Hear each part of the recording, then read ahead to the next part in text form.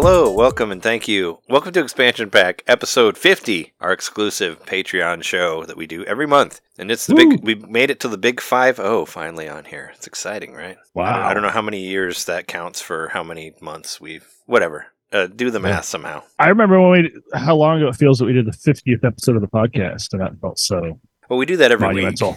week. We do that every week, which is, there's 5 times almost more weeks than days. But you know us, you know our names, because you probably heard the other stuff. But I'm Trey, and here with John and Jeremy. And because this is the big 5-0, and we just had a big, and not to be confused with the big 5-0, there's no cops here. Nobody's coming after you. Unless you stole this podcast, then we're coming after you. Oh, yeah, right. Gotta get that 5-0. You wouldn't download a podcast. Get that $1 from you. I mean, well, yes, I do it all the time on my podcast app. Now, since it's the big 50th episode and there's a big Zelda game that just came out, I felt like we need to do our official NintenDomain Zelda ranking episode. So we're going to do it the way that we did the console one. We'll basically go by the world's popularity of list, what their favorite Zelda games are, by which ones have sold the most. So instead of going like, this is my list, this is my list, this is my list, we'll just go down the list of like, the least sold Zelda games to the highest sold ones, and we'll say where they are in our ranking, and then we'll tally them up at the end. What records are you using for the sales data? Is it? I got it from Wikipedia. Okay. And some of them I had to look a little bit extra because some of them are combined, like, so some of them are, so like I did a little math in there, so it might be not completely accurate. I don't know. It's good. It was good enough for me in my list. Because, let's say, because I separated Link's Awakening, the Game Boy game, versus Link's Awakening, the remake, just because they're very different in style and all that. And I thought they should be separate. But if you go to Wikipedia and look at the sales of Zelda games, it has the Link's Awakening sales and the remake sales put together as one number. So then I went and looked at what the sales for the remake was, and then took that out of what the number was, like that sort of thing. Okay. Is kind of what I did. And I basically did, just like the Zelda single player ones, no, like none of that Wanda Gamelon or any shit like that. Just like regular, what I consider to be like the regular mainline Zelda stuff. So we don't have like Four Swords Adventures or Triforce Heroes. Tingle's Rosy Rupee Land's not in there? It's single player. Jeremy's LCD watch, is that in there? Should be. Link's Crossbow Training is actually at the top of my list, so I had to cut it out. Just to make it fair for everything else. Yeah, this is our list minus Crossbow Training. Because that one is obviously the greatest one of all time. I actually own 2 copies of it. It's so good. It's definitely the one to beat the quickest, and I think that means great in my mind. That's what I considered for this list, was which one is the quickest to beat. That makes it number 1. No. Yeah. So I made a list.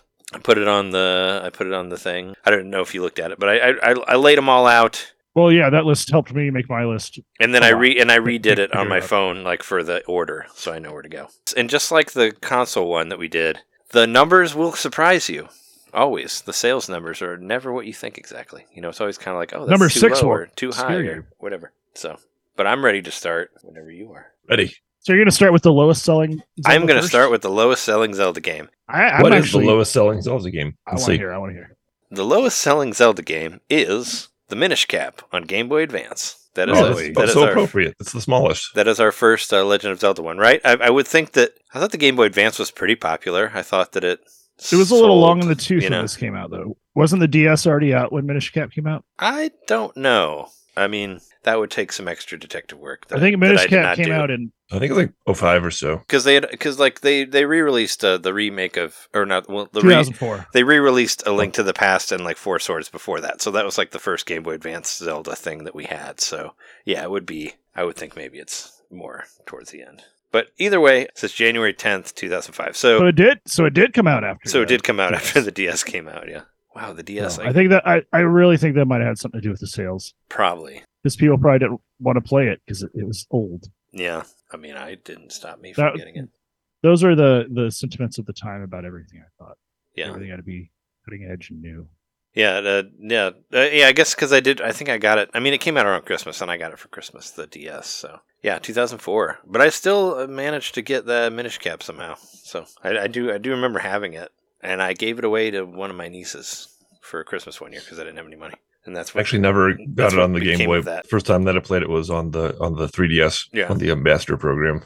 And I understand some of these, there might be someone here that you haven't played or you haven't played all the way through. That's, to your best judgment or wherever you put it. There's maybe one or two that I never finished that I put towards the end of my list just because I didn't finish it. Stuff like that. Yeah, there's a couple that I didn't play at all, so I didn't rank those at all. So what would it, but it would have to, you would have to put it somewhere because otherwise it would get no score from you at all. And that's kind of unfair to the game. It gets no score from me because I don't have an impression of it if I haven't played it. I know, but then it'll kind of fuck up the system here. Everything needs to have a number so we can add them all up. Oh, so you didn't even play it on the expansion pack? What are you talking about? I played Minish Cap. Well, I'm talking about other Zelda games that maybe some of us haven't played. No, John just said that you played it on the Ambassador program for the DS. All right, so Minish Cap. Where's Oh my god. So let me rant for a second. What the fuck is up with the numbers on the Apple Notes app? Like why do they have to suck always? Because you can't rearrange them. Yeah, it'll automatically number. No, I was just trying to make two lists on one number, and it just kept going up and up. So my number one Zelda game is number 23 because I can't fucking change it at all, and unless I completely start a new note. It's so fucking annoying. I hate it so much. It does it all the time when I try to make lists like as notes. It'll always fuck up the numbers, and it won't let you change them. Like you can't edit them. It's so fucking stupid. So I need to figure out where it's at on my list. Hold on for a second because all the numbers are screwed up on here. Steve Jobs. Yeah, Steve Jobs, you dead fucker. I mean, those notes were made, I think, before he died. They need to be updated. Make it extra stupid. Like make you have to use the Apple Pencil or something to do it.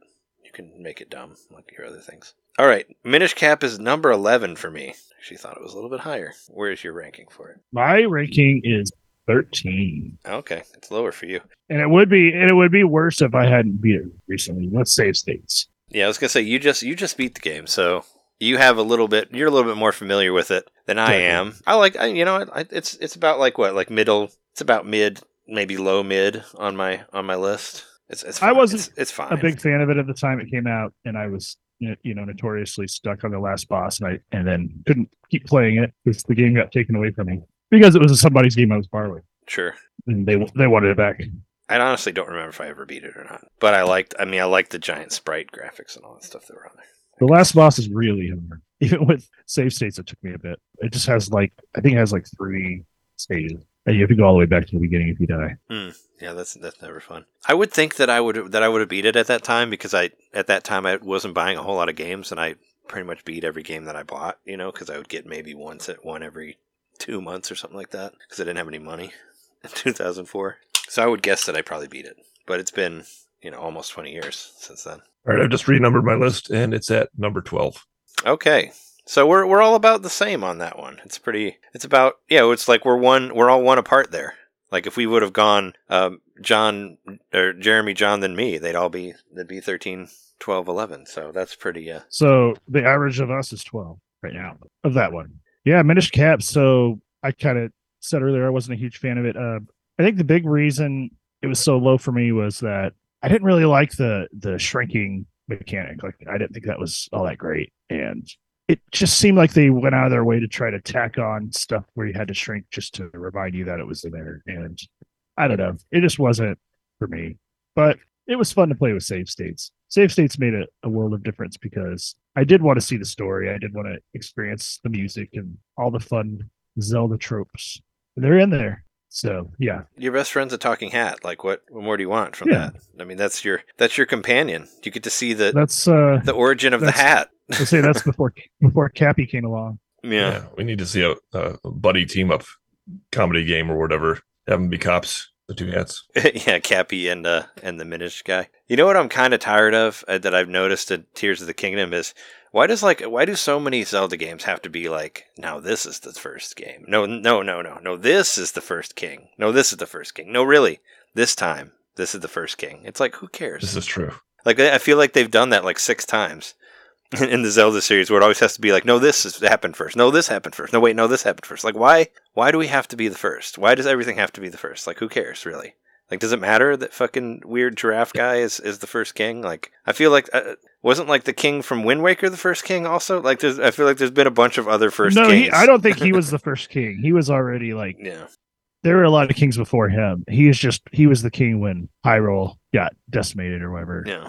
So that's why he was like frozen down there. But no, in the case of this, in the case of Tears of the Kingdom, which I'm sure we'll talk about a bit more later. But yeah, they just once they published the Hyrule Historia, yeah, it seems like they got a little nuts. And it ruined everything. Like, let's just keep making every next game a prequel to the other prequel to the other prequel, the other prequel. No, this isn't the oldest one. Now the oldest universe is the Zonai and the stuff they did. Yeah, it's like I just think of that because when Minish Cap came out, they were like, "Oh no, this is one of the first Zelda games. Minish Cap is one of the first." And then it was like, and then Twilight Princess is like, "No, wait, we are the first Zelda game." And it's like, who cares? Like I don't know. I never thought that Hyrule Historia was cool at all. I thought it was stupid to begin with, and still don't care about it. It's not real. It was a retroactive. What? Yeah. I'm sorry, John. I always liked the idea that there was just just every whatever, like a Link shows up, a Zelda shows up, a Ganon shows up. That's all we need, and they're all different. Yep, that's fine. They don't need to. Everything doesn't need to connect. Like as long as they're all sexy, that's all that matters. Yeah, that's right. I want a thirst for each and every one of them. I don't need it. I don't need everything to. It's just like does everything have to be the first? Like, does it have to be like? And I think Skyward Sword did the same thing, where it's like it's old, but it's got technology and robots, and it's like okay. There's a lot of similarities in that. But yeah, the Minish Cap, the first Zelda, first Zelda, whatever. What's the next worst selling Zelda game? Then Minish Cap. I guess I forgot the opening part about what Zelda means to us or whatever, but we don't have to do that, I guess, because we already have. I just wanted to mention that Zelda's probably the main reason that all of us got together as friends to begin with. That started talking. I remember when I first talked to John said that your favorite game was Ocarina of Time, and I rarely talked to anybody who was so high on Ocarina of Time because a lot of people were into whatever else, PlayStation 2 or PlayStation 1 or Final Fantasy 7, whatever. I would lend that game out to people and like make them play it, and that's how I ended up losing my first copy of the game. Oh, yeah. I lent out some games to people, too, which was a bad idea. I think I lost my Mario Kart 64 the first time in college, lending that out, and it never came back. Same with Pokemon Stadium, or no, not Stadium, Puzzle League. I lost Puzzle League, too, and at a Christian college was where I lost all my video games. I think someone borrowed that without asking, aka stole. Yeah, I think it just disappeared. But I lent my games out pretty often there, so it was really hard to keep track, like where what was, I should have just wrote my name on it, like other people did. But yeah, Minish Cap is the least selling one. So the one that I put after that is actually 2 games, but I divided it into 2 because the number that I had was just one full game, and that one's pretty easy to guess. That's Oracle of Ages / Oracle of Seasons on Game Boy Color. Okay, so are we counting that as 1?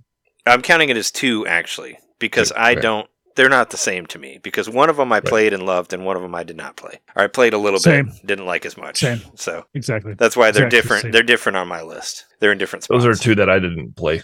I think I tried it once. My old roommate had it, but I can't really say I played it. I don't even remember which one it was. Well, I think Jeremy and I, we played it. Didn't we play it at the same time and then we traded? Yeah, we literally did what we were supposed to do and traded it. You played Ages, right? First? I did. And I played Ages, and I actually finished Ages. Yeah, I finished Seasons also, and then we traded. But then when I played the other one, I was just not feeling it.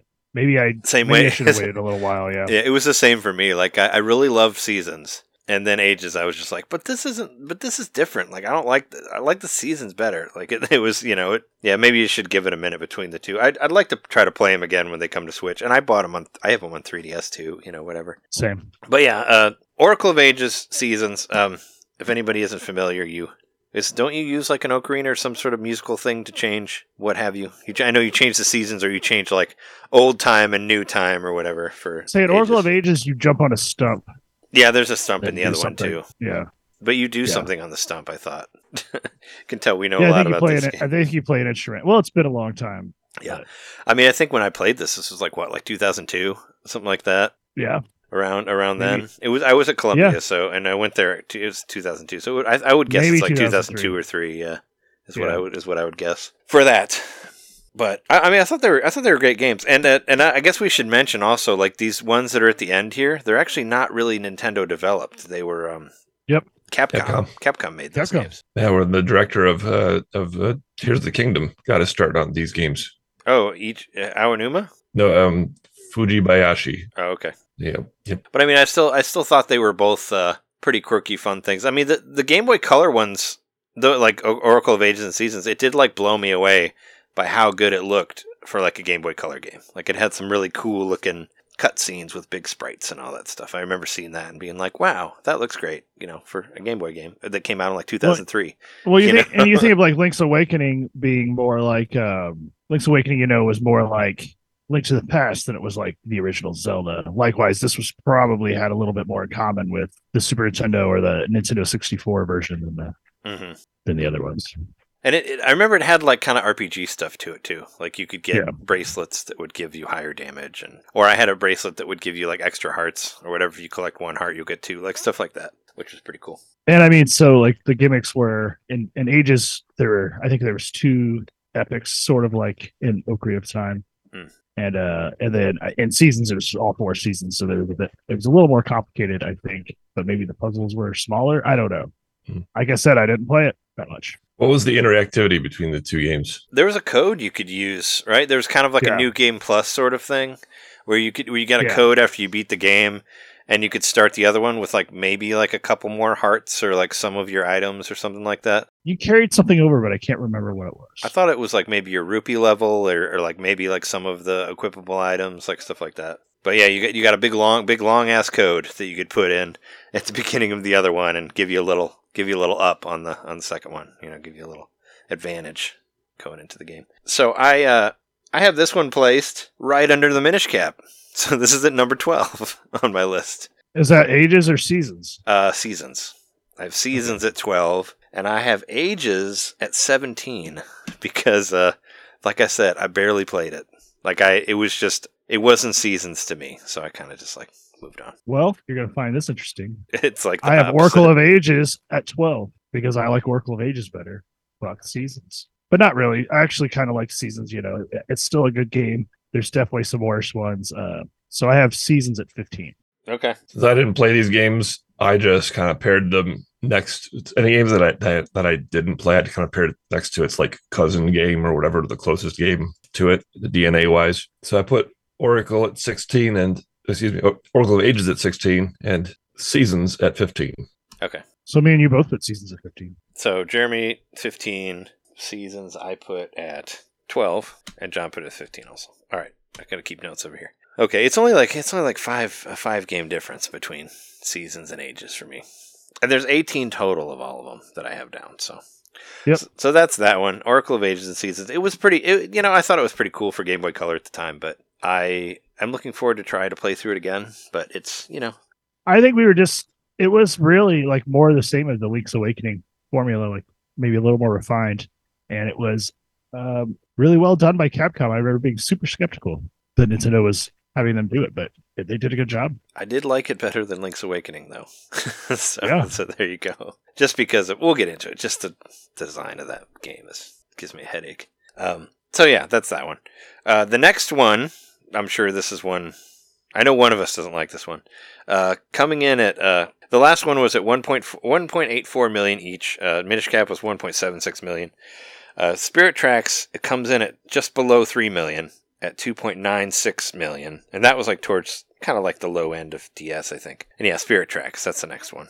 Which I think it's a little bit higher on my list, kind of. It was a pretty late release of the DS as well. Yeah. It was like 2009 maybe. Yeah, that's what I'm saying. Yeah. I think it was at the towards the end of the life of the Nintendo DS. That's what I'm guessing. Late enough, it's actually one that I bought it, but I didn't play it. So I have a copy. I've just never once put it in the DS and turned it on. I don't remember why. I think there must have been something that came out, maybe Mario Galaxy 2 or something. I don't know. But I never played it. But I put it at number 9. Well, it came out in 2009. So that would be after. Well, I guess Mario Galaxy 2 came out in 2010. So I mean, depending. Actually, it was the end of 2009. So I guess they're okay. Yeah, I don't know what distracted me. Something distracted me. Because Galaxy came out. Yeah, it came out on my birthday that next year. I remember now. I moved in January 2010, so I guess it was a life thing. Okay, so it's funny actually. It's funny to me, I guess, and hopefully the people who are listening to this. Basically, all of these games are all right next to each other on my list. Like, all of these lowest selling Zelda games are pretty much like boom, boom, boom, boom, boom. So Spirit Tracks is above Minish Cap by one point for me. So there you go. What is that? What number is that? That is number 10. So. Well, I hate to say this because I do believe, Trey, I think you're the one who purchased it for me as a gift. Oh, no, did I? I'm pretty sure you bought me Spirit Tracks as like a Christmas gift. Oh. And it's dead last, number 18. Oh, no. Fuck trains. Yeah. Fuck trains. Oh, trains are cool. Why didn't you give him another gift, Trey? I want to Give him a shitty suplex. I want to suplex Spirit Tracks like the Phantom Train. Oh, It's that bad. I mean, we're gonna. No, I don't really hate it that much, but it's my least favorite Zelda game. I think the way that the navigation works with the train, I think some people really like that, and I think it might just be the way my brain works. I have a really hard time wrapping my head around the train stuff, like how to do it properly, because you do battles and stuff too while you're on the train tracks, and like I was just really bad at like planning out my routes and everything, and I think people that are more like real-time strategy stuff would probably like this game more. But I just think Spirit Tracks was a game that was just not made for me. Like, I'm just not the demographic at all for that game, and I didn't like it that much at all. I own it, but I don't like it. Never beat it. That was actually, well, we'll get into it, of course, but that's going to be, I'm sure we're going to have flip-flop on that one, because the game that came out before that, involving one dungeon that you play 300 times, that one's much lower on my list than Spirit Tracks, because that was the one that I kind of hated. So we'll get to that. But yeah, the one that for me, this was kind of the episode 2 of Star Wars versus episode 1, where I hated episode 1, but episode 2 was a little bit better, so I liked it a lot. Because there was no Jake Lloyd in that version, so it was is that sort of thing. And I like the train stuff. I like the fights in the trains, and Zelda was a ghost and got to possess this ghost armor, which I actually found in Tears of the Kingdom, which is pretty cool. And that's the closest you've had to Zelda being playable, other than Smash. I think that was something that was really unique about this game, is that I thought that Zelda had like kind of probably the most to do, like at the time, like, and like was kind of a playable character. Like, you had all this cool, interesting stuff with her being able to possess the armor and move the armor around and all that. That I felt like it kind of felt like a single player co-op game, but in a good way, like not like Resident Evil 5 or anything like that. I feel like there's some misogynist person at Nintendo that was like, "Fine, Zelda can be playable, but we got to kill her first." Just like they were like, "Okay, Peach can have her own game, but she's gonna cry all the time as a weapon." Yeah, but she's like a god in that game. Yeah. I mean, yeah, I kind of like that game. I know it's like it does look pretty misogynistic on the outside, but she is like totally a god, though. She can like move mountains and shit. Yeah, I like that game because I liked it a lot better than Phantom Hourglass, because they got rid of the repetition, and I liked it better. It was actually one of the last games that I bought for Wii U before the eShop died, because I wanted to be able to play it on the TV, because I love playing DS games on the Wii U. So that was one of my final purchases before the death of the eShop on Wii U. So, because I liked Spirit Tracks. And I think I ended up giving that away to my niece as well. What number did you have that at, John, for Spirit Tracks? Spirit Tracks, I had that at 9. Oh, okay. 9. All right. Cool. That's pretty high ranking for having never played it. Yeah. Right. So Yeah. that's why I just went with this strategy. Do you have like 9 games that you haven't played on here? Have you not played half of the Zelda library? No, I just decided to put the games next to their sort of spiritual cousins or whatever. So okay. I don't have any reference for this game since I never played it, I except for it's close to the other one. Oh, okay. Yep. All right. Yeah, no, I thought Spirit Tracks is a cool game, and I liked I really like the train stuff. I mean, I think trains are cool. So I like trains. Hey, John's dad likes trains. You said that once. True. I think trains are cool. So I was into. I like trains like riding trains. That's fun. Yeah, but trains, but not riding them in games. I've never really done it for me. Not riding them in video games. And like my favorite moment in a video game with a train, I already said it. It's when you suplex it in Final Fantasy VI. Well, yeah. I mean, suplexing anything is great. Well, a train especially. All right. Maybe like a grain silo would be cool too, but the train is like the ultimate.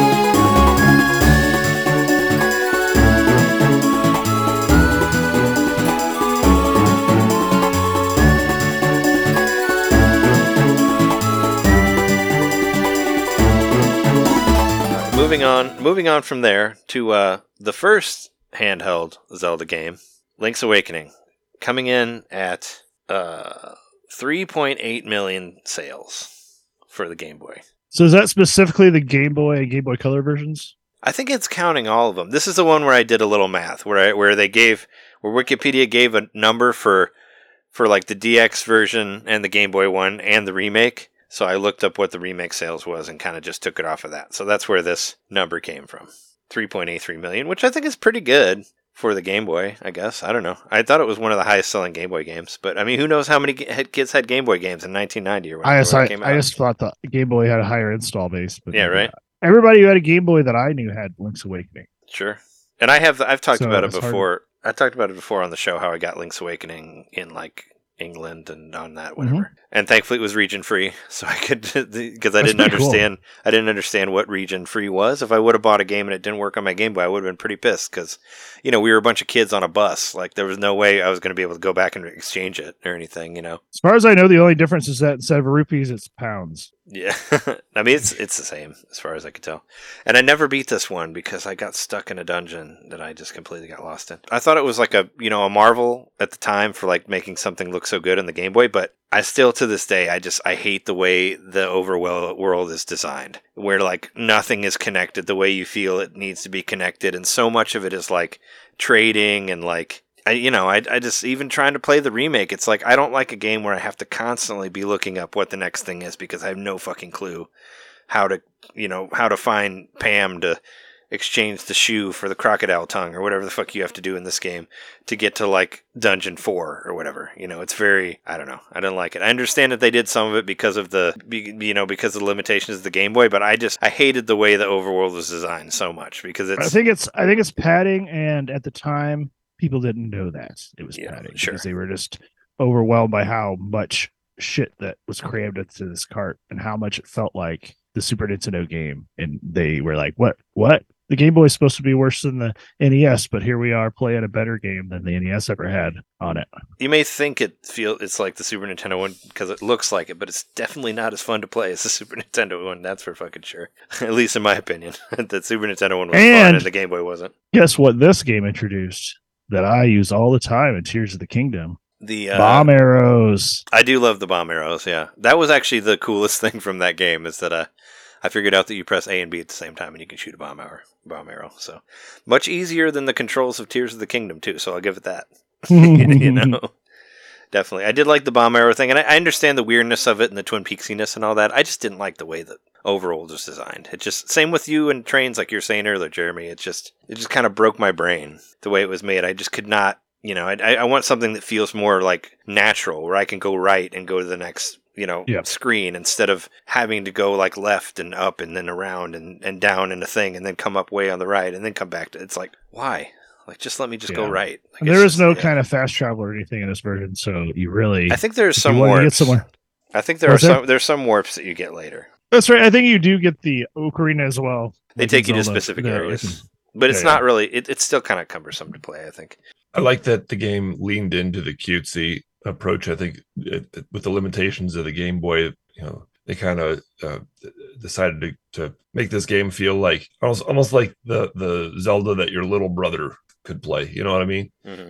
But I think that it has a charm to it that is something distinct from the other games that came before it. And other Zelda games since then have gone that route and gone for the more cutesy kind of charming thing, like Wind Waker, I think would be different if this game hadn't come before it. And I like it for that reason, that it's kind of like its own little fairy tale Zelda that you can put in your pocket. I made like a group, just because I like to make groups on Switch. I made a group of games to play whenever I'm done with Tears of the Kingdom, and I put Link's Awakening remake on there because I never beat it, and Tears of the Kingdom's lack of traditional Zelda things makes me want to play a traditional Zelda game. So I think I'm going to go back and try to get through the remake whenever I get tired of Tears of the Kingdom. You were gifted that by friend of the show, Jesse, right? I wasn't gifted it. I bought it. But John, you got it from Otis, I got right? it from Otis. Yeah, he gave it to me for my birthday. Yeah. Thank you, Otis. Okay. Yeah. Wait, what am I? Never mind. I'm thinking of a different game. Sorry. I got Super Monkey Ball 2 from Jesse one time. Okay. I remember that because I mentioned it on a on the expansion pack because I mentioned that I'd lost it, so he sent it to me for my birthday, which is nice. But I have it at, like I said before, all these games are all right next to each other. I have Link's Awakening Game Boy on 13, just below Oracle of Seasons. So you've seen my 10 through 13 so far on here, and 17. Speaking of 10 through 13, I love it so much I put it, Link's Awakening is number 10 on my list. Yeah. I did actually finish it on the Game Boy. I played all the way through the original version, so I would say that, it's important to me for that reason, that it's a game I finished on the Game Boy. I very distinctly remember the first time I played it. I was on the bus on the way to on a field trip. It was either 4th or 5th grade, but my friend Ryan had his Game Boy with him, and somebody else had a Game Gear, and like I played a little bit of Game Gear, and I was like, "This is cool," but then they like wanted it back or whatever, and I was like, "That's fine." I was kind of bored, and then my friend let me play his Game Boy. I'm like, "Well, I've played Game Boy before, but whatever. Let's see." And I had never played 6 Golden Coins before, so that's the first time I played that. And when I booted up Zelda, I was just like, "What the heck?" I was so blown away by how much it felt like I was playing Link to the Past. Like, I'm a single digit kid, like that was incredible to me and it's so impressive. And I remember just thinking about it all the time because I couldn't play it. I didn't get to actually play through it until many years later. But it's something I just always thought about. I was like, I want to play through that Zelda game on the Game Boy. It was so fun. I remember just that short little bit of time I got with it. It felt like a Super Nintendo game. It was so cool. So I think I've got maybe a bit rose colored glasses, but yeah, I think it's earned its spot as number 10 on my list. So Link's Awakening, when the original one, and there's the DX version as well, as we said. But I think that's an extra temple. So the original one is 1993, right? August 6, 1993 for the first one. And keep in mind, when I bought it in Europe, I didn't buy it until 1997. So I had it took me a very long time to get it, and I think I just got it just because I happened to see it when we were in England, and it was like I was like, oh, I should get that, just to I was definitely just to play it or whatever. So I was 17 when I got it, so it was much later, and I got a Game Boy when it came out when I was 10, and I went through all of these years of my Game Boy never getting it. And actually my friend Curtis, I remember he showed it to me and we played it a little bit on Game Boy, on Super Game Boy, because I had just played A Link to the Past, which I had borrowed from my friend Brandon, which I loved. Absolutely loved that game. He's a nice guy. Oh, the game. And Brandon, and not Brandon, and then Curtis showed me A Link's Awakening, and I'm like, what the fuck is this shit, man? This isn't A Link to the Past. This looks like shit. So that was kind of my, I was the complete opposite of Jeremy on that. I was like, this game looks like garbage, man. It's not, I was playing on the Super Game Boy, but I was like, it doesn't have a hook shot. It's like a switch hook thing, and the running doesn't look right. This is stupid. So that was my first opinion on Link's Awakening when I saw it on a TV through the Super Game Boy. I didn't say it out loud. I was just kind of I was thinking this game kind of looks like trash. This is another one that I played first on the 3DS Ambassador program, and I'd always kind of wondered about it, especially after, I didn't really get into Zelda until Ocarina of Time. And then after that, I was like, well, what else did I miss? What other Zelda games should I play? And just, it was so intriguing to me to have a proper Zelda on the Game Boy. So I finally played it around, what would that have been, of 2010 or so. And then, I put it at my number 14. Okay. 14. All right. 14. And that is, yes, that was Link's Awakening, Game Boy. So the next one, this one might be kind of controversial too, or whatever, have different opinions on it. I'm sure we're going to have on this one. Coming in at 4.28 million sales is A Link Between Worlds on 3DS, which that one might be pretty high on my list because I like that game a lot. It was, A Link Between Worlds. That kind of came out towards the end of 3DS, right? Or was it? I remember I had... No. No, it wasn't towards... Well, it wasn't at the beginning. It was. I would say it was right in the middle. Yeah, it was in the middle. Lifespan. Yeah. Mm-hmm. Well, I guess because the end of 3DS is now. But Jess and I were dating at the time, which was cool. We got it together and we played it together, and I had a great time with it. I was like I said before, I was a huge fan of A Link to the Past, so I just thought it was cool to see a sequel to something that was so like beloved to me. And I love the mechanics in it. Oh, and don't forget that this game had to walk before Breath of the Wild could ever run, right? Because this was when they first started doing let's give you all the items before the dungeons and let you do anything in whatever order you want to do. Because that's where they started it with this game. Even though there was a whole thing you had to kind of rent it and then you had to whatever. Like that was kind of stupid. But this was the very beginning of that, of what you saw in Breath of the Wild later. Like it all kind of started here. And also, don't forget that this is also like the nail in the coffin for traditional Zelda dungeons. It was because this was the last one we saw of that before Breath of the Wild as well. So there's another huge positive towards that game. And by classic dungeon I mean like a compass, like map, boss key, like that sort of thing. Like and where all of them kind of have a gimmick. Granted, this one gave you all the weapons before, so you wouldn't necessarily get a weapon in the dungeon, but still, it had that like feel of the original ones. And then there was high rule and low rule, and there was the ability to like turn into a wall where you became the stained glass Link, which I thought was really, really cool as well.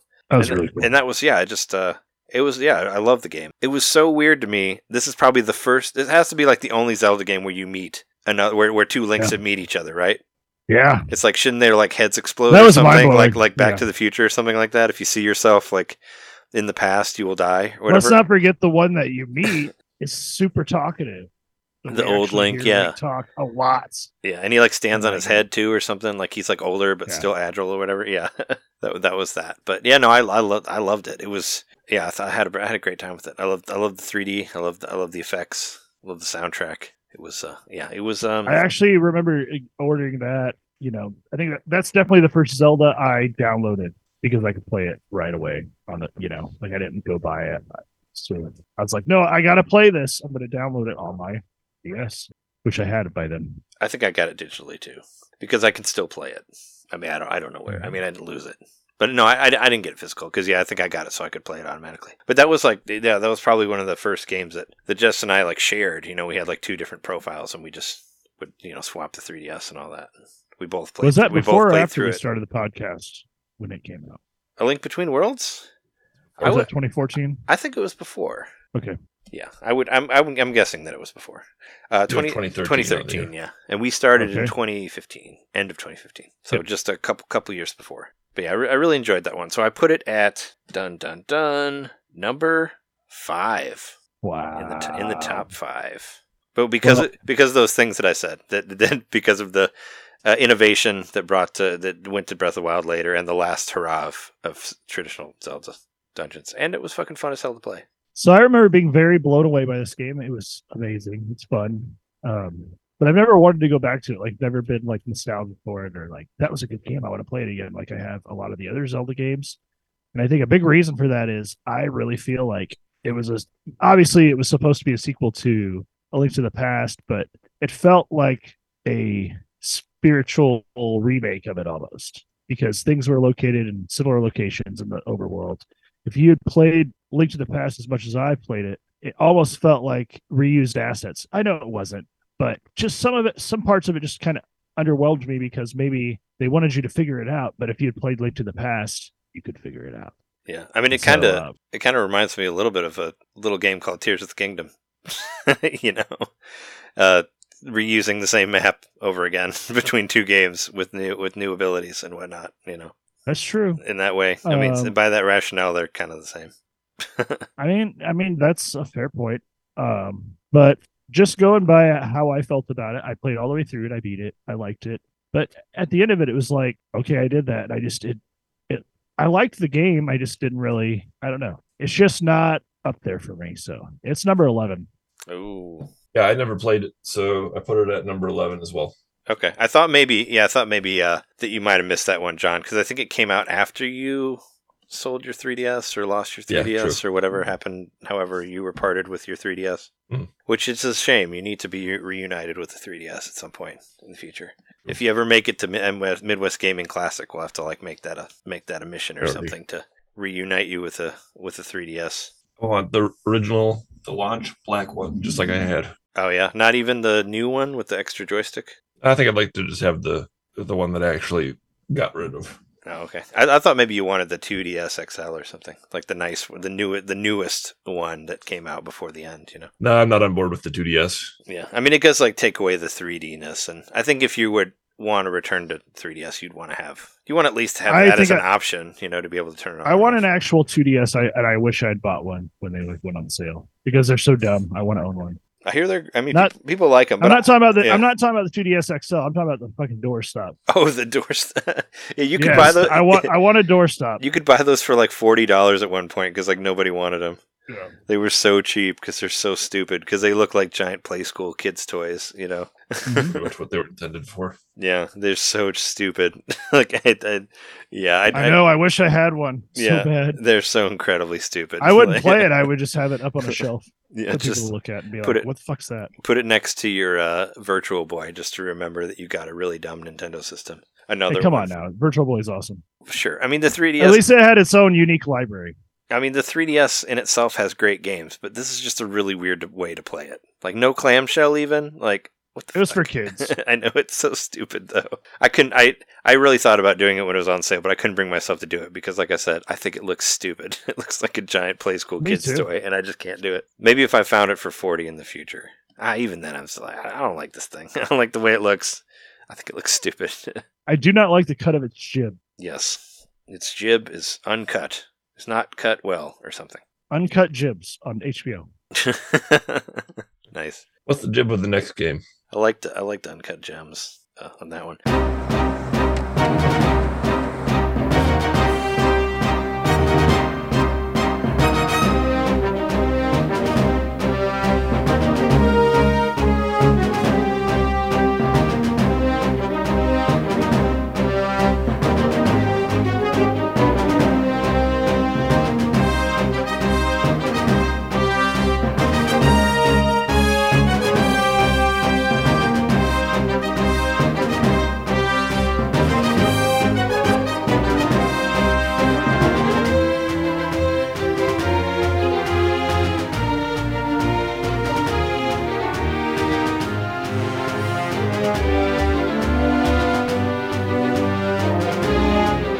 The next one on the list here, as far as sales go, kind of unexpected, but well, I don't know. Who knows where we're at now? Coming in at 4.38 million copies is, I'm sure this one is all our favorite. That is Zelda 2: Adventures of Link on the Nintendo Entertainment System. That's another one of those games that I feel like everybody who had an NES owned that game. I didn't. It's hard to. I didn't have either of them. Actually, I didn't have either. I didn't get the first one until way later, and I never got this one. I mean, I have them. I have them now. I have them now because they were given to me. I mean, mine's over there. I traded you for this copy, Trey. I think I gave you. Oh yeah, because I had doubles of it. Yeah, you gave me Tetris. I had doubles. Didn't you give me Tetris or something? I think Tetris. Yeah. That's a good one to have, actually, though. The NES, because I always played the Tengen one, or I don't know. Regardless, but yeah, Legend of Zelda 2: Link's Adventure of Link. 4.38 million. Yeah, never had this game. Another one where Zelda starts out dead, kind of. Yeah, this one is. I mean, you can guess where this one is on my list. It would probably take you like one guess to figure where do you think it is. Probably the same as mine. Dead last. Dead last. Yeah, same for me. It's at the end of the list. You put it dead last. Yeah, I did. Dead last. Wow, that's harsh, y'all. It's my least. It's my least favorite. Mine's least played too of any of the Zelda games. I've barely played this game, like really. I played it maybe for an hour when it was on the GameCube collection disc or whatever, but I don't like this game very much. You die a lot. It's not fun to me. Like, I don't know. It just did not. Honestly, like, this was probably one of the reasons that it took me forever to get into Zelda, because I didn't like the game. Like, when my friends were playing it and talking about the down stab or whatever, I'm like, this game's fucking stupid, man. I'm like, have you played Batman? That game's way better. I don't know. I've talked about when I was younger, and like pretty much the NES games that I played were licensed games. So, I played like Terminator and Batman and Turtles and stuff like that. Those are my jams. But it is one of the most interesting Zelda games, just because it's like there was no formula for Zelda yet. We didn't count to 3 yet, so there was no formula. And they just like let's try doing it this way. And I don't know what the monologue internal discussions at Nintendo were at the time, but were they like, oh, I don't know, people don't like this, let's go back to something more like the original, and then Link to the Past really set the tone for the rest of the series. Yeah, it would be interesting to see, like, what if how about a what if sequel? Maybe some indie developer or something can make a spiritual sequel or something to Adventure of Link. What if Zelda continued down this path? I would love to see like a Grezzo remake or something, like Grezzo with the same people who did Link's Awakening. Like I would love to see. Do you remember somebody get their kind of like a Metroid 2 remake, like that sort of thing, like with Zelda 2, and try to make it a little more playable and add some checkpoints in there. It was a couple years ago. There was I think it was during the Giga Leak, the Nintendo Leak, we found out they were trying to make a Zelda 2 remake with the Super FX chip. Oh, that would have been remember fun. that on the Super Nintendo. Yeah, do you remember that? Oh. It was. I must have missed that.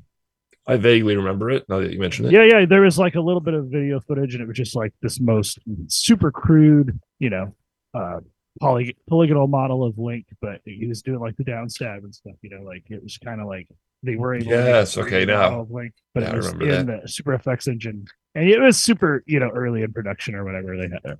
I think it was even just. If I remember correctly, it might have even been a proof of concept that only like a couple of people worked on. I would like them to. I mean, no pun intended, but I'd like to see them take a stab at Legend of Zelda 2 again. I mean, try to modernize it, like add some like quality of life shit in there. I'll totally play it. I'll give it a try. I tried it on the GameCube one. I don't know. I really couldn't get into it because I couldn't get very far.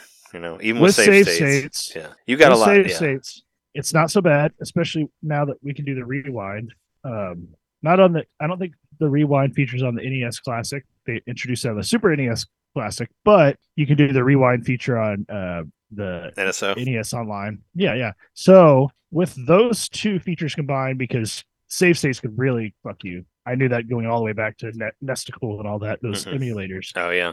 Like, if you treat it like an RPG, it helps a lot. I mean, it is an RPG. This is the actual Zelda RPG. You can literally grind, and it makes it a lot easier.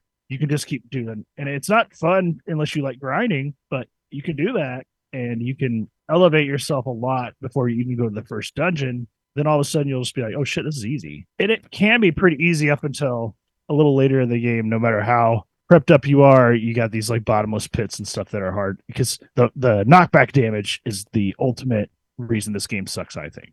The knockback damage with the invisible enemies and the pits that are strategically placed kaiju style to fuck you up. And then there is actually like a special, or not kaizu. Sorry, I was like, Godzilla's.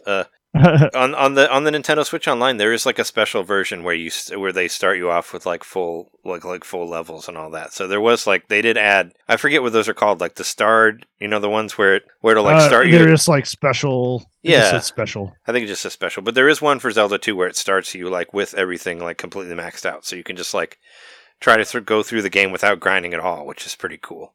I've never really messed around with that, but I know that it exists on the Nintendo Switch Online. So if anybody wants to play the game without grinding, you can just start off like completely full. So I want to say, before I say, I did say my number. You might have heard it. Did you? 17. Oh, so you're one before dead last. That was kind of my joke. I was like, guys, that's really harsh. I thought you had number 5. 17. My first Zelda game I ever played was this one, and we got it with a huge collection of games when we first like kind of got our NES. Well, we only had a couple games, but then my parents bought like a whole bunch of games off somebody that they worked with who had just got a Super Nintendo and was like selling off all their NES games to kind of compensate for it, what they had spent. And so they were buying games off them for like $3 to $5 a piece, I think. And so this was one of them. And my brother and I actually played a lot of it before my dad eventually was like, I kind of want to try that. My dad got hooked on it. And suddenly we couldn't touch it anymore. Like, we couldn't touch the game because we might mess up the save file, which it erased on him multiple times. And he would get so upset. And I had some of the most upset I've ever seen my dad, honestly, in my life was because of Zelda 2 and like the bullshit that happened with the cart erasing itself and stuff. Of course, at the time we didn't know you could open it up and replace the battery, and that probably would have fixed the problem. But just the wonkiness of NES games in general, just kind of assumed the cart was fucked, which it was. So he did eventually beat it but he had to restart the game at least 3 or 4 times after getting really far into it. In fact, the second to last time he was on the last level, the last dungeon, it erased. He had to go all the way back. He did it, and he beat it finally, eventually, and he swore off video games after that. Like, he's played a little bit of Tetris and a little bit of he liked Street Fighter 2. That's a good game. One that he actually played a lot of, and I think he actually played through now that I think about it, he played through Link to the Past. So I guess he didn't completely swear off video games, but that's the last time I've really seen him like obsess over a game and like have to finish it, you know. And so for me, like, it's just kind of like, not only is the game so hard and I don't enjoy playing it much, but also like just thinking of like seeing my dad so upset, it just made an impression on me. Like, the game really like hits me in a bad way, and more than just it being a bad game. I'm like, this game, like I swear to God, I almost saw my dad like crying angry tears over this game. Wow. And I was kind of scared, to be honest. I don't like seeing my dad like that as a kid. Like, that makes him a scary guy when he's like that angry. I mean, was he wasn't like violent about it or anything? No, right? no, like, no, like breaking controllers or anything like that. No, not like that at all. It was just, I don't know. As a kid, and maybe that's more like because of my dad's like how he is or whatever. But like, you know, I never had seen my dad really upset. Like, he was always really good at hiding that from the kids. So when you see that as a kid, that can be very impactful if it's like, especially like something I love, video games, and that's making my dad upset. Yeah, that made an impression on me to where like Zelda 2 just kind of had a bad. If they remade it and did some cool stuff with it, like, it's just got these associations like deep in my psyche. Great parents always have a steady hand, but then all along comes a video game like Zelda 2 to unsettle it. You see the side of your parents that you've never seen before, to completely drive you insane. It. Yeah, and I mean, for the listeners, and I've mentioned it before, my dad's like, in the grand scheme of things, not a whole lot older than me. So, you know, he was when he was playing this, he was probably in his early 20s. So, you know, he was experiencing what we did with shitty games in our early 20s. I would think that any sort of any darkness that you had would be pulled out from Legend of Zelda 2. That game could break you. So definitely broke me in a way that I was just like, yeah, I'm good. I don't need to play this game anymore.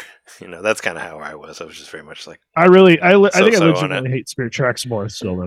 I know somehow you hated the trains more than that. I thought Spirit Tracks was such a nice uplifting game compared to Link's Awakening. But I guess speaking of Spirit Tracks, moving on from Link's Awakening to another game that made me very upset. Coming in at 4.76 million in sales is Phantom Hourglass on Nintendo DS. Where I'm the flip flop between that and Spirit Tracks, because I kind of hated that game, because of the amount of repetition that was in there and how you had to do the same dungeon over and over and over and over and over and over and over again.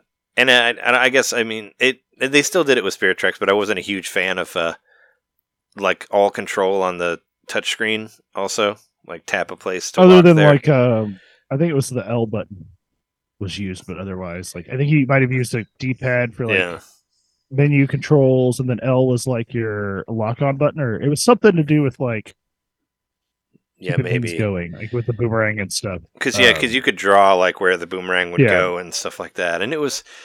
I like the way it looked. I think what really depressed me about this game is we'll talk about it later, of course, but there was this game called Wind Waker that, you know, some people might have feelings about. And the way that Wind Waker ends is with Zelda and Link getting on a boat, being like, let's go and find the new Hyrule. And then they go off to sea. And I'm like, this is going to be an amazing sequel. And then we got Phantom Hourglass, and that was that sequel. And I was like, man, that sucked. I was like, I wish that they would just do that again and just make it better and make it like a Switch game with good graphics and not a touchscreen only controls. You know, it was a big disappointment for me. I wanted that Wind Waker sequel to be better than what I got with Phantom Hourglass. So, what year did Phantom Hourglass come out? Was it before the iPhone? Actually, speaking of trains, I did beat Phantom Hourglass on a train. So there you go. I did beat it while I was traveling to Chicago from somewhere. I don't remember where, but I do remember that I beat it on a train. So Phantom Hourglass was 2007. I think that was before the iPhone. That came out in the fall. I remember I got my iPhone. I'll say the iPhone was June 29th, 2007. Phantom Hourglass was June 23rd. 4 days before. October. That is Japan. It's June 23rd. North America is October 1st. So it came out after the iPhone did. So it did come out after the iPhone for us. but I don't think I ever But got. I don't for think I what ever it's got an worth, iPhone until like the 2011. iPhone didn't have games on it at first. That was later. Right. I think Nintendo figured out a lot of what would be the future of touchscreen video games in Phantom Hourglass. I think this was actually a pretty important game from a tech standpoint, and an interface standpoint too, which aligns with tech. But I think this game is just another example of Nintendo being a pioneer of what would explode just a few years later with all touch-based mobile games were basically all anyone was playing for a while. So some people, that's still all they play. Sure. I mean, it was a touchstone. I just didn't like the stuff you did in it. I just think it's fair to mention that, just to put it in context. Oh, sure, yeah. In the time when the DS came out, it was the first touchscreen device. I mean, well, not really, but like I'd say the first like really commercial device, because there's it like definitely the was. Palm I mean, there was the Palm Pilot, but it was the first one with some real uniformity behind it. Yeah, exactly. But even back in the 80s, you were like touchscreens on the Apple IIe's that like had the little dots on them, and they were capacitive as well, or they weren't capacitive, they were resistive, which is what the DS is as well, and the 3DS as well. But they still managed to really make a very good game out of that. I don't know. And with just the one point of touch with the stylus, I was so turned off by the idea of that game when I heard about it, because I loved the DS and I owned one at that point, but I was already like over the touchscreen, because the touchscreens just seemed like a gimmick. And it was for a lot of things. Why would you release the new fucking Zelda game all touchscreen? I was not happy. Because that's what they do. But I really liked it. Yeah, it worked. Yeah, I liked it a lot. In fact, it's at my number what? No, I'm just kidding. It's number 9. Oh, okay. Number 8 and for me. Because I played this a lot of it. I played like around my family because I got it for Christmas, or around Christmas. For myself, I bought it, but like my family would be like hanging out, watching over my shoulder while I was playing it. And I was like, they'd already heard me cuss a bunch on another Zelda game, so I was able to let the swears fly while I played Phantom Hourglass, which you got to do on that fucking whatever the hell it is, the Phantom Temple, or what is it? What is the central area called? I already forget. The place that you play through millions of times is It's called like the Phantom Temple. And it's stealth. Because you can't kill those guys until the end. You can, and it's very satisfying. You eventually can. But I was blown away by a lot of things in this game. Like, I really loved the cartography element. That hasn't really been a thing in the other Zelda games. Like, I liked that you could actually, like, there were certain places where you had to draw your map, otherwise you were going to get lost. And I really liked that. And then there were some puzzles that were really creative with the DS that I just remember one puzzle in particular blew my mind, and I'm so happy I figured it out on my own. But it was the one where you had to like close the DS and open it again, and then it would show you the answer. Oh yeah. That was cool. Yeah, because you had to like it was so flip cool. it. It was like flip it and print it or something, right? Yeah. You literally had to like close it and open it again, and that was like you stamped no it. Other it was game like a stamp that. thing, or wasn't it a stamp? It was, I think it was something print it. that was like in reverse, and then you printed it, and then that showed like the real map location. And that blew my mind at the time. And there was some really cool puzzle ideas. I think that game might have used the DS the best out of any. Used the novelty features of the DS. So I think it used the microphone as well. Like, wasn't there some sort of bellows or something? If you blowed. I think you have to blow dust off something, right? Could you blow to like hit the sail or something? Yeah, and you have to blow. I think you do, and you also have to blow like dust off stuff. Trey's right about that. I remember blowing dust off stuff. I do think the one thing I did like is the water traversal was a little bit easier than Wind Waker. You just kind of like draw where you're going to go, and then you just draw your map. The boat goes there. It was really fun because you could just like tap on the enemies, and your cannon would shoot them. Yeah, and you didn't ever have a cannon in Wind Waker, so that was nice. Yeah, I mean, it was. I have it at number 16. Below, well, I won't say what that one is. Above Oracle of Ages is where I have it. It's like in the last 3 of mine. It just, Then, of course, I was also a fan of the continuation of Wind Waker because I like that game, and I just wanted it at to the time. Not be, it seemed I wanted it to not be that game. I wanted it to be like another GameCube game or something. I didn't. At the time, it really seemed like I don't know. It just seemed like a huge technical feat for the DS, and it just solidified my idea at the time that maybe I liked the DS more than the Game Boy Advance, which didn't actually end up being the case. But Yeah, listen to our At the console time, I was episode. really onto the DS. Like the DS was just like the best system in the world to me at that time. It was a lot of fun. And Phantom Hourglass just proved that. It's speaking, you were talking about like having a game where you can control it completely with the touchscreen. I'm not completely against that because Star Fox Command is one of my favorite Star Fox games, and that's like 90% touchscreen controlled. But I love that game. But that game was basically it was basically Star Fox 2 remade, is what it was, And I had never played Star Fox 2, and it was made by the people who made Star Fox 1. That was why it was so good. But the reason I loved it was because of how good the writing was, and all the extra characters, and the multiple endings, and all this shit. Like I'd consider it one of the best Star Fox games ever made. So as far as touchscreen only, I love that game, and it's fun to play on Wii U too. You can play the whole thing with the pad held vertically, and just. I think you just hit one button to shoot. That's all you do. Hit a button to shoot and everything. That's just touchscreen. And it works a lot better than you would think. But yeah, that's Phantom Hourglass. And yeah, it was pretty big at the time. I didn't really like a lot of the gameplay stuff in it. That's really what it boiled down to. Where are we at on the list as far as like the number of games we've gone through? Well, according to my list, we have 2 games before we're at the halfway point. Okay. So that's fine. But one of them we've already talked about. So we don't have to talk about for that one for that long. And that is the next one. Coming in at 6.08 million sales. That is Link's Awakening, the remake on Nintendo Switch. So yeah, we don't need to talk about it that much. We don't. We talked a lot about Link's Awakening on Game Boy. It's roughly the same. I mean, I love the way it looked. Like, I like the design of it. It's a shame that it doesn't run that well on the Switch. It's very framey. Like, and that was another thing that was kind of bothered a lot of people. And they never really fixed it either. They didn't really try to patch it or anything. So never really noticed any problems with it. I put it at number 13, just above the original. Oh, okay. I put it above.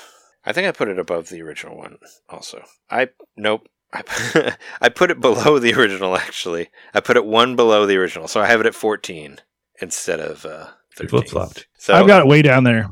I've got it at 16. I played all the way through it, and I beat it because I like the game itself, the source material. But yeah, to me, it was like, I think that they leaned way too much into the frame or the tilt shift aesthetic of it, and that was really cool at first. But after a while, you're just kind of like, okay, this just feels like, it's not fluff, but it's like a certain lens they put over it to make it look better than it is. And I know that's the whole idea. What do you mean by the tilt shift?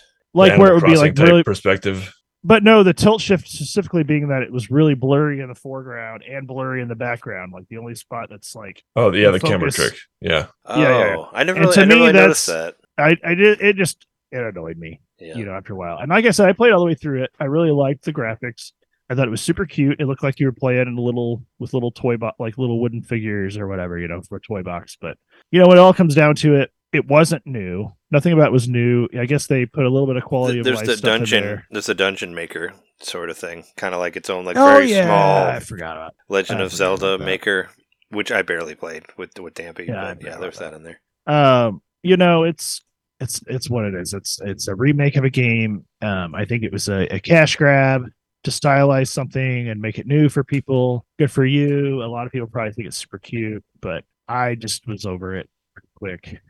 After I got done playing it, I was like, okay, well, I don't need to play all the way through Link's Awakening again anytime soon. That was probably, in a manner of speaking, like the most polished experience I could have with it at this point, other than just going back to the original, which I think holds up, and I would rather play that than this one. So yeah, that's why it's very, very low on my list. Where's it at again on your list?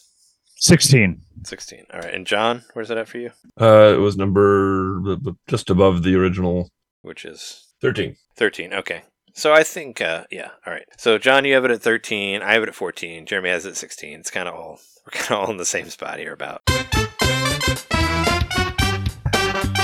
Hey, you. It's me, Mario. Yeah, you. Subscribe to our Patreon to hear our bonus shows, which happen every month. I'm tired. Tired of all the big corporate podcasts spoon-feeding you the same old video game news on every single show? Spaghetti. Ravioli. Then expand! With NintenDomain Expansion Pack. It's us talking about old games that were important to us. It's us interviewing people that we meet at conventions. And heck, it's live shows from those same conventions. It's basically everything you could want that NintenDomain ever made. Here we go! And it's just $1 a month. That's less than a bad indie on the eShop. It's $12 a year, which is less than Nintendo Switch Online. Thank you so much for subscribing to our Patreon and supporting Nintendo Domain. Just go to patreon.com/NintenDomain podcast and hey, Mario, let go. Whoa! He's throwing us back to the show. So long, Bowser. Patreon.com/NintenDomain podcast. Game over.